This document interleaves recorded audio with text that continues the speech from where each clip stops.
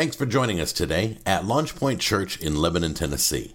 We believe the Bible is the written word of God, without error, and useful for every part of our lives. We believe that through learning and teaching of the word, others might come to know God, find freedom, discover their purpose, and make a difference. Thanks again. Guys, today is Easter, Resurrection Sunday. Amen. I'm going to be teaching out of Luke chapter 24, so if you want to go ahead and turn there, I'll get there directly.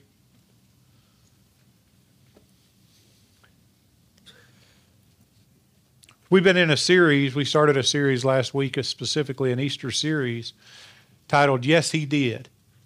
And can I tell you, I told my wife the whole time, like I planned this series like a month and a half, 2 months ago, and I said, so the series title is going to be Yes, He Did. And it's going to take everything in me not to go, yes, he did. And I'm not going to do it. But yes, he did. He did, according to what we learned last week, enter Jerusalem as king to announce who he was. He did today rise again. He did on Good Friday was crucified for our sins. Amen? And so today I want to talk to you about the most glorious of things is that he is not dead. He rose again. Yes, he did rise again. Can I get one amen? What I want to do today is I want to say something that I say regularly enough, but I want you to pay attention to it, not just because it's necessary, but there may be people in the room who need to hear it. Easter happens every year. And I'll be honest with you, there's only so many sermons you can preach for Easter. At some point, there's a finite number of things that you can do without going outside the bounds of Scripture to explain what the Bible explains. And so all of us, if we grew up in church, grew up listening to this finite number of sermons over and over and over again, right? And this is the problem with that. The problem with that is that over and over and over has created a familiarity in us. And in our familiarity, we grow complacent to the magnificence and the beauty of the story that's being told in Scripture. And so I want to tell you, don't be familiar today. Let your eyes see, let your ears hear, let your heart be open and receptive to the truth as though it's the first time that you've heard it, and then celebrate that truth. Amen? All right. With that being said, let's talk. Imagine Resurrection Sunday. Imagine Easter Sunday, whatever you prefer to call it. Some people are weird about it. Let's just call it Resurrection Sunday and how it started. It started dark and sad. Jesus was in the ground. He had been in the ground for 3 days, according to the Jewish day.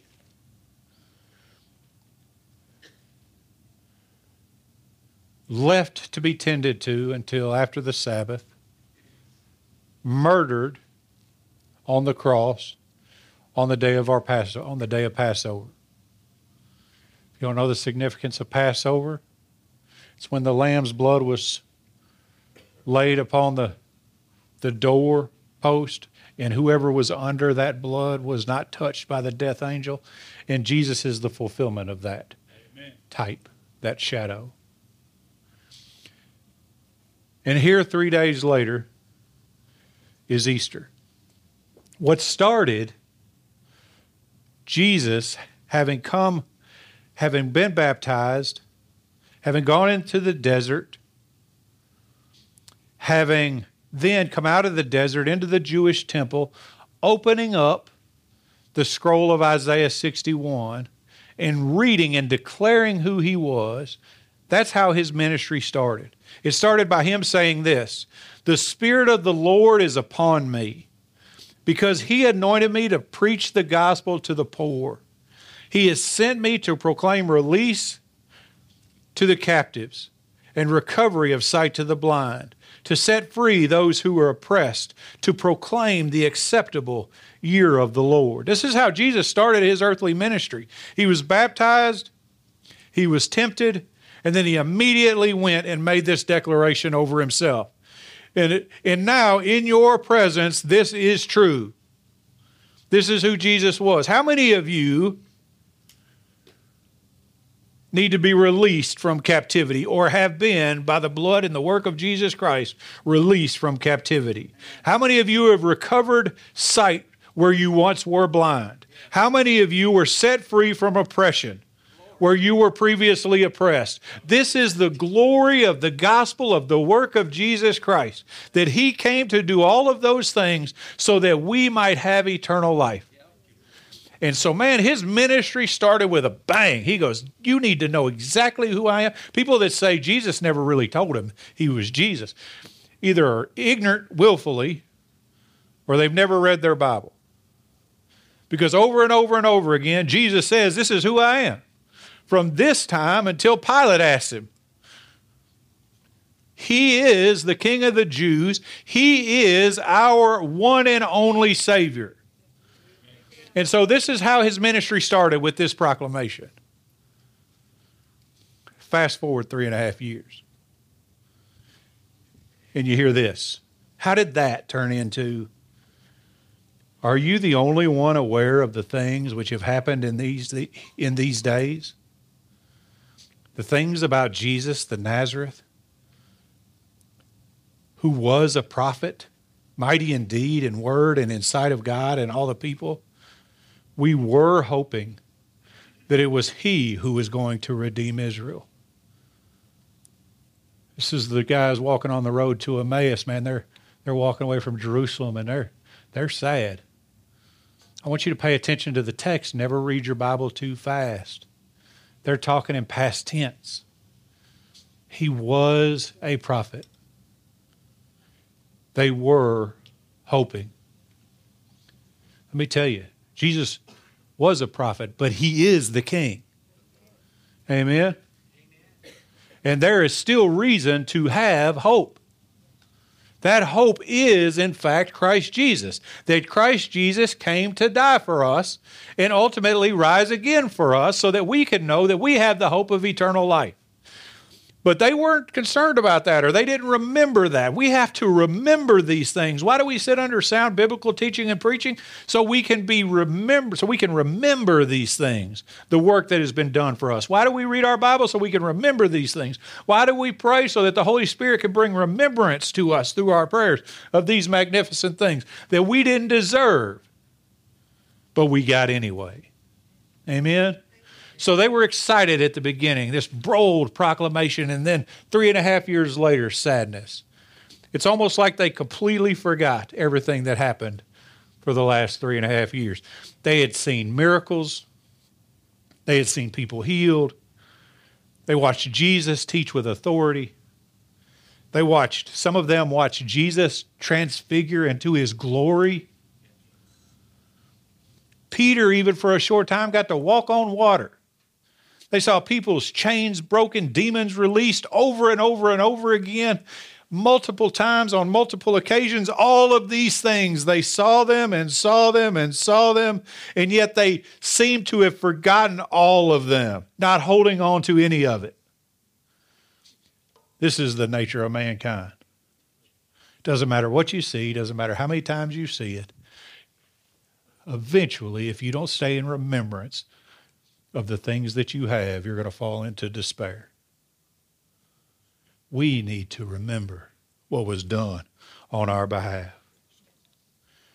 After all, Jesus told them that all of these things were going to happen. In Matthew 16:21, he says, from that time, Jesus began to show his disciples that he must go to Jerusalem and suffer many things from the elders and chief priests and scribes, and be killed and be raised up on the third day.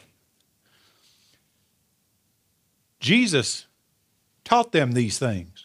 They shouldn't have been blind to these things, that he was going to go to Jerusalem. The Bible says in John that he set his face as flint to Jerusalem.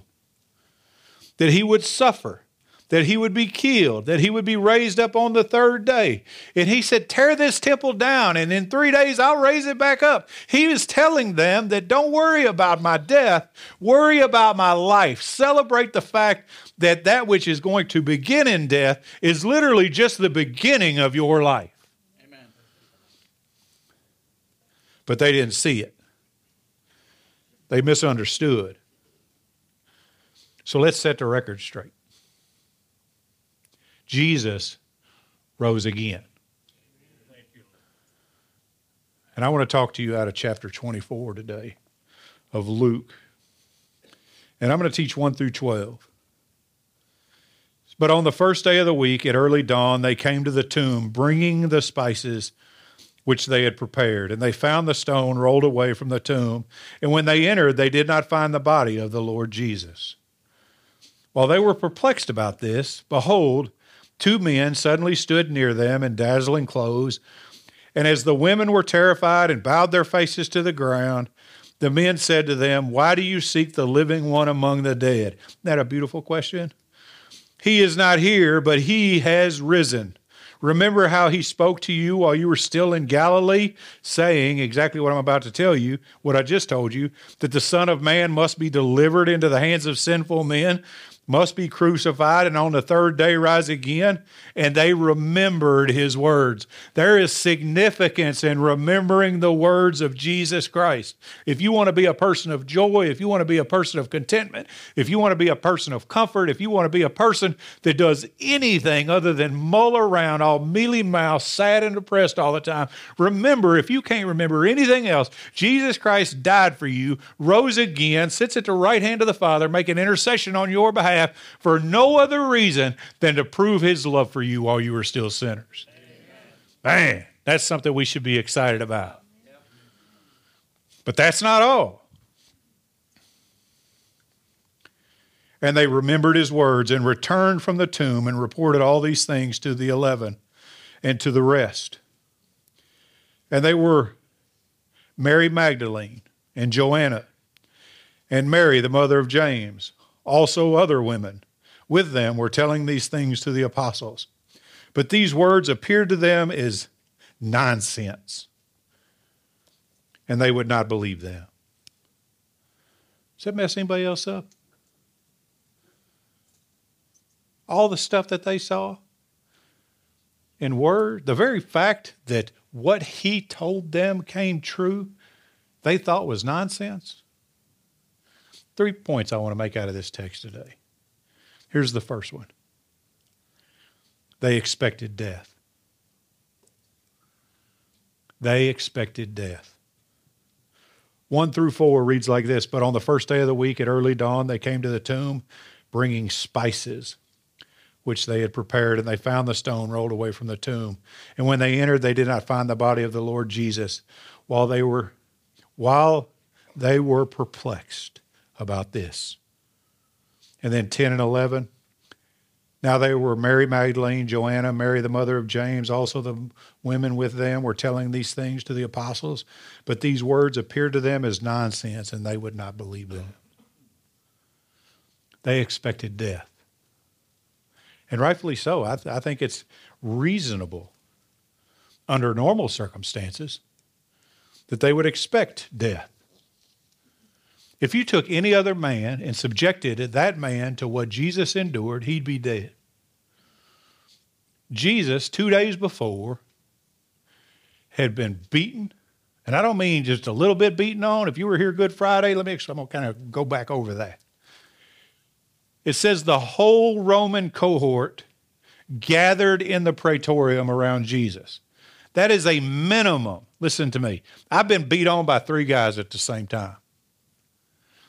A whole Roman cohort is a minimum of 480 Roman soldiers who are trained in violence, who all came into the praetorium to gather around Jesus to beat on him. After 3 guys beat on me, I was lumped up, messed up, and kind of unrecognizable. Imagine 480 people beating on you. But he wasn't just beaten on. The Bible says that he was, well, hold on a second. Let me tell you what the Bible says. The Bible says he was beaten, scourged, which means he took 39 stripes with a cattail across his back, ripping the flesh off of his bones. He was stripped naked, mocked, led into crucifixion, and crucified. And a spear cast into his side. They expected death. And it's reasonable to expect death in the physical. Amen? Matter of fact, they came off the cross and said, he's dead. But that's not what Jesus told them. Jesus said, I am going to die, but I will be back. Don't worry about that. In 3 days, I shall see you again. I will tear this temple to the ground. And in fact, he did. Amen?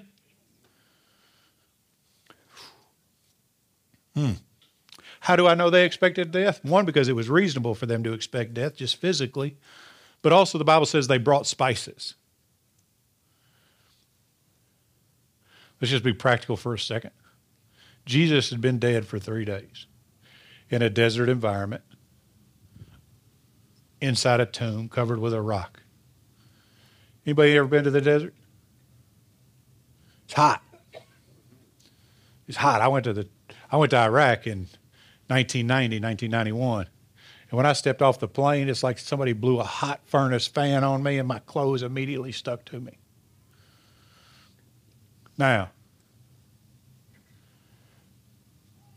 in that environment, dead for 3 days, there's going to be decay.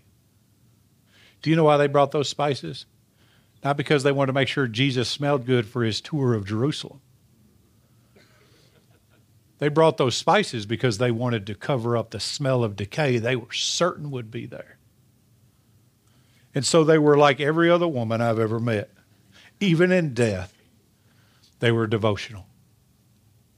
They showed devotion. They knew Jesus was going to die. Somebody said, well, why did they go if they know he was going to be dead anyway? Because that's what women do. Can I tell you that's what women do? Women still do that. I watch my mama. Still goes to her husband's graveside and lays flowers and spends time with him because she's devoted. I see so many other people do the same thing because they're devoted. They just wanted to pour out their love on Jesus one more time. Amen? They didn't necessarily expect him to be alive, but they should have. Where they were expecting to find death, what they found was hope. They found hope in one of the most beautiful questions in Scripture. Luke 24:5 says, 24:5. Why do you seek the living one among the dead? He is not here. He is risen. Imagine that craziness. It says that they were perplexed first. Let's talk about that. That means I don't know what to do. Jesus ain't here. Did somebody take him? What happened to him? Somebody steal the body? No, he's not here. He has risen. Your Lord and Savior has risen. Jesus is alive. Jesus is alive today. You don't serve a Muhammad. You don't serve a Buddha. You don't serve any other false god made by hand or imagination. You serve the Creator God of the universe that made all things, sustains all things, that everything goes eventually back to. You serve the living God, Christ Jesus. Amen? That's the hope that we have. And he told, even before he left, he told the apostles the same thing. He said, the world's going to rejoice. You're going to be sad. But don't stay sad. This is what he said specifically. In John 16:19 through 21, he said, Jesus knew what they had wished to question him and said to him, are you deliberating together about this? that I said a little while and you will not see me? And again, a little while and you will see me? Did y'all catch that? Are y'all discussing this? That you're going to see me and then you're not going to see me and then you're going to see me again? He's talking about the resurrection. Truly, truly, which means to say, pay attention. I say to you that you will weep and lament, but the world would rejoice. Why would they weep and lament? They would weep and lament because they will believe they lost their Savior, and the world will rejoice because they believe that they have killed the false Messiah, when in fact they killed the real Messiah. You will grieve, but your grief will be turned into joy. Whenever a woman is in labor, she has pain because her hour has come. But when she gives birth to the child, she no longer remembers the anguish because of the joy that a child has been born into the world. That's the promise that we have, that even though we're going to suffer for a little while, even though we're going to struggle for a little while, even though there's going to be some pain, even though there's going to be some anguish, some things in this life that you don't understand, let me tell you, you're just like a pregnant woman about to have a baby. It's just going to hurt for a little while, and then you're going to hold the glorious promise that you anticipated, that you went through that pain to hold.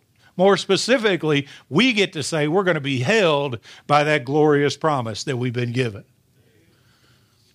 And then he continues, he says, therefore you too have grief now, and we'll see you again, and your heart will rejoice, and no one will take your joy away from you. Can I talk real plain to y'all, church? It's the only way I know, really. If you know Jesus, if you have a relationship with Jesus, if you've declared Jesus Christ as Lord and Savior, believing in your heart that God raised him from the dead, why don't you have joy? Go ahead. Jesus died, was buried like these babies sang, died, put in the ground, raised again, ascended into heaven, the right hand of the Father, making intercession on your behalf. I say that all the time. You know what that means? That means every time you do something stupid, Jesus is all, Father God, that one's mine. You promised that one's mine. And the anguish that you're going through right now, this little bit of torment, this little bit of frustration, he was talking to them then in regard to the resurrection. But he's talking to us now in regard to eschatology, in regard to the end times, that he's going to come back for us or we're going to die. Either way, whichever happens first, our joy has been made complete because our pain, suffering, grief, and struggle is just temporary. And it's just temporary because Jesus absorbed it all. He took the punishment that we deserved. He took the wrath that we deserved so that we might be able to have joy in eternal life. Isn't that beautiful? I told you don't get familiar with the text because the text is too big for us to get our finite mind around anyway. Our hope is found in Jesus and his work. Jesus brings hope because he defeated death.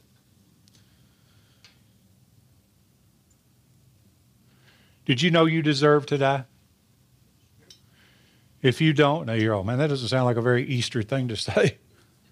It's the greatest Easter thing to say because it brings on the greatest. It's the greater, so I can talk about the greatest Easter thing to say.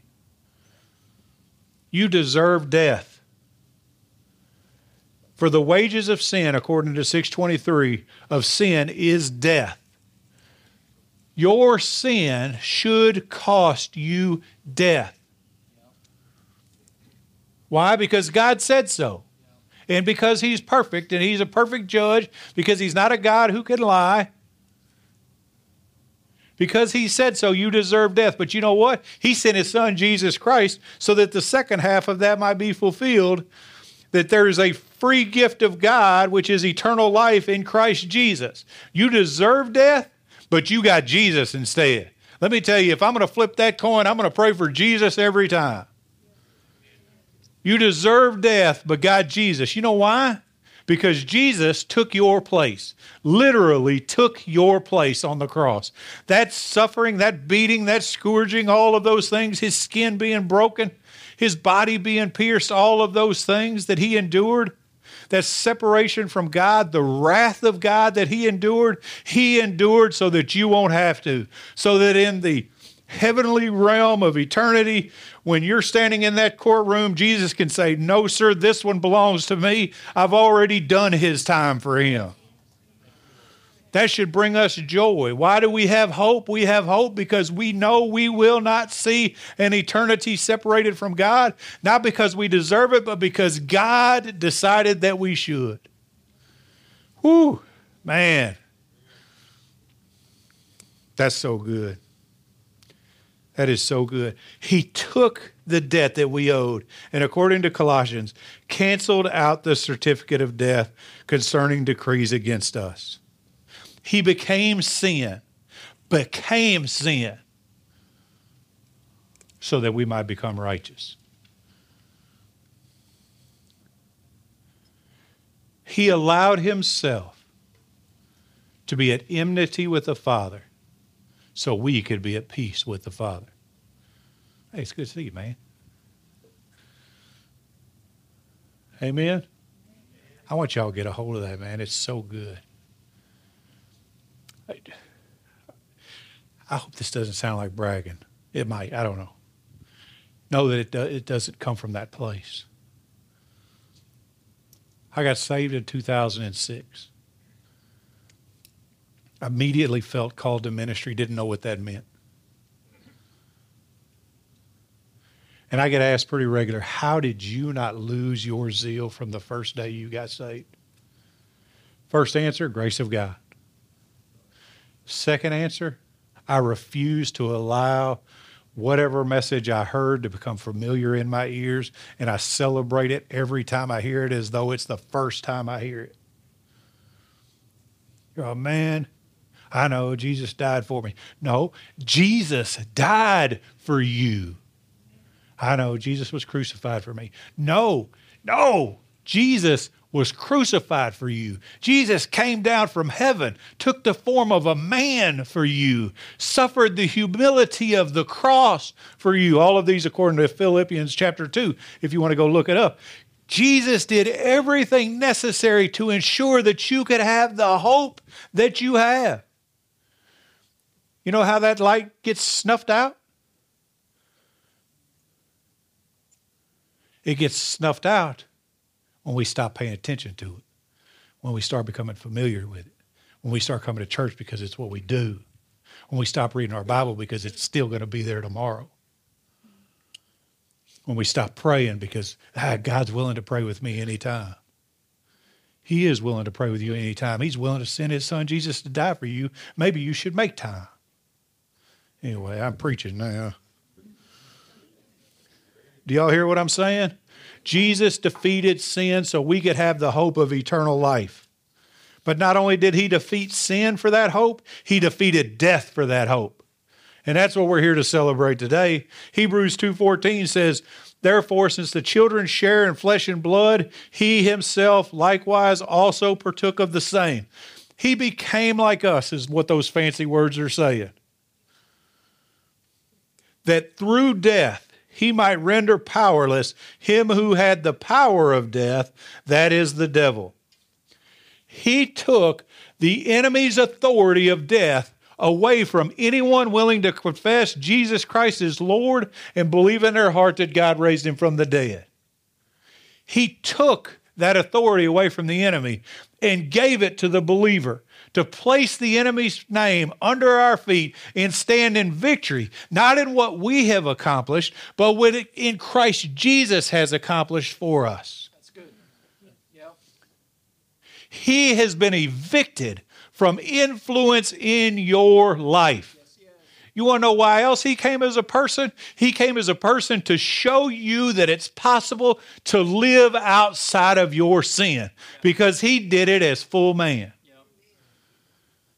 People are, man, I'm trying to be holy, but I'm just an old sinner saved by grace. No, you're either saved by grace or you're a sinner. I choose to be saved by grace. Now, you might fall down, but let me tell you, repent and you're a saint again. All right. Everybody all right? I started getting a little yelly, but it's necessary that we understand we give the enemy too much credit over our life. We say, man, the enemy's really attacking my finances. No, the enemy's not attacking your finances. You went and drank all your finances away. Now you lost all your stuff. The enemy's attacking my family. No, you slept with somebody besides your wife. That's why your family's tore up. The enemy's attacking my kids. No, you didn't raise them in the admonition of the Lord. That's what's happening to your kids. So much of what we want to blame the enemy for is our problem because we didn't walk in the victory that Christ gave us in his own death and resurrection. All right. I'm going to take a breath.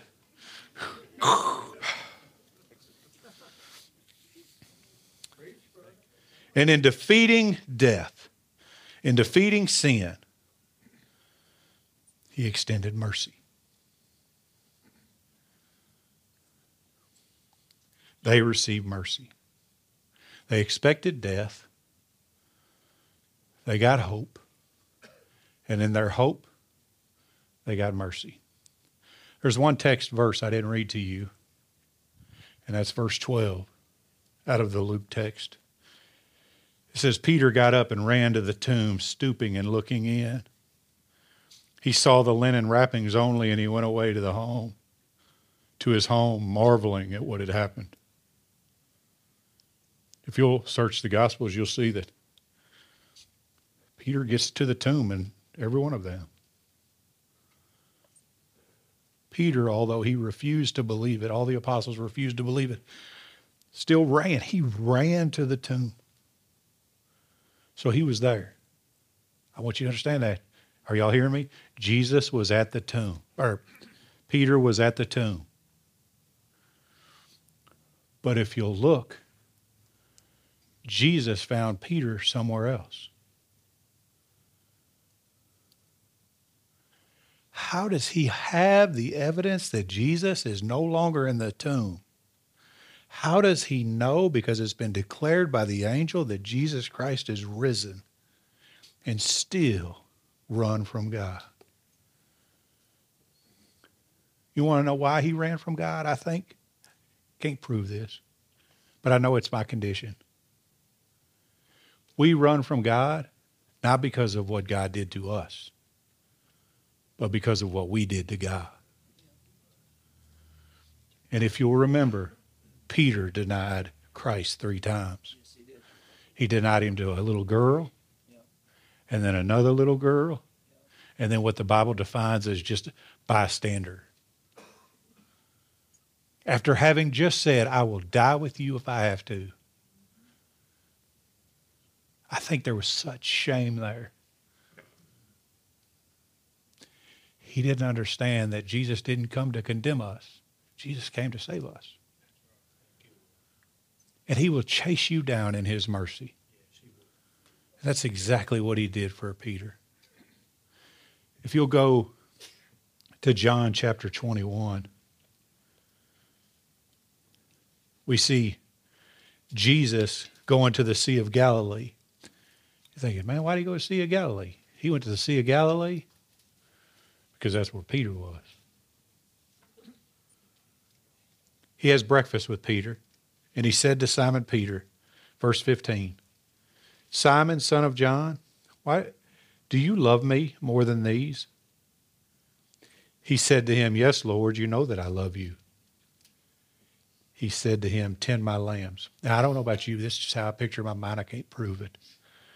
But have you guys ever been so guilty when talking to somebody because you know you did them wrong and because of their humility or for some reason they've approached you, you can't even look them in their face? I've been to this spot in Israel where they say this happened. And I've sat where they say this fire was, and I've kicked my feet in that dirt. And I could picture Peter with a stick or his foot kicking dirt, but still answering Jesus in his shame. Yes, Lord, I love you, but I can't look at you. Do you love me? Yes, Lord, I love you. But I can't look at you. Do you love me? Yes, Lord. You know I love you. And God restored him. God extended mercy to him. You know what the beautiful thing about God is? Is that he'll chase us down to give us mercy. He could have left Peter doing whatever it is Peter was doing. He could have said, Peter didn't want what I had. I told him he'd do it. He did it anyway. But he made Peter a promise. He said, upon your confession, I'm going to build my church. Peter had a significant role to play. Why do I say that? I say because he's made you a promise too. He's made you a promise that you're going to be his and that you are his if you've confessed the name of Jesus Christ as Lord, believing in your heart that God raised him from the dead. All of us need mercy. I've done things, even since being saved, that I thought, I can't go to God. Then I'll have to talk to him. It's a matter of time before the Spirit weighs so heavy on me, God comes, finds me. Amen. Why? Because he promised me that he was mine and that I would be his. So today, the greatest thing I could say to you is that God wants to extend mercy because of the hope that we have in Christ Jesus, where there should be death. If you don't know Jesus, if you've never made a confession, if you've never said and believed Jesus Christ is Lord, while believing in your heart that God raised him from the dead, that's saying that I'm going to do whatever God tells me to do, and that I believe he raised Jesus from the dead, and because of that, I know my hope is that I won't see death either. If you believe that, you shall be saved. If you've never made that confession, can I encourage you by the power of the Holy Spirit, because it's not something you can do on your own. Would you raise your hand? I want to pray with you, because I believe God wants to extend mercy to you. God wants to prove his love to you. Or if you've ran back to your fishing spot, God still wants to extend mercy to you. He said, no. I made a promise that you're going to be mine. You're going to be mine. If you need to realign, would you raise your hand?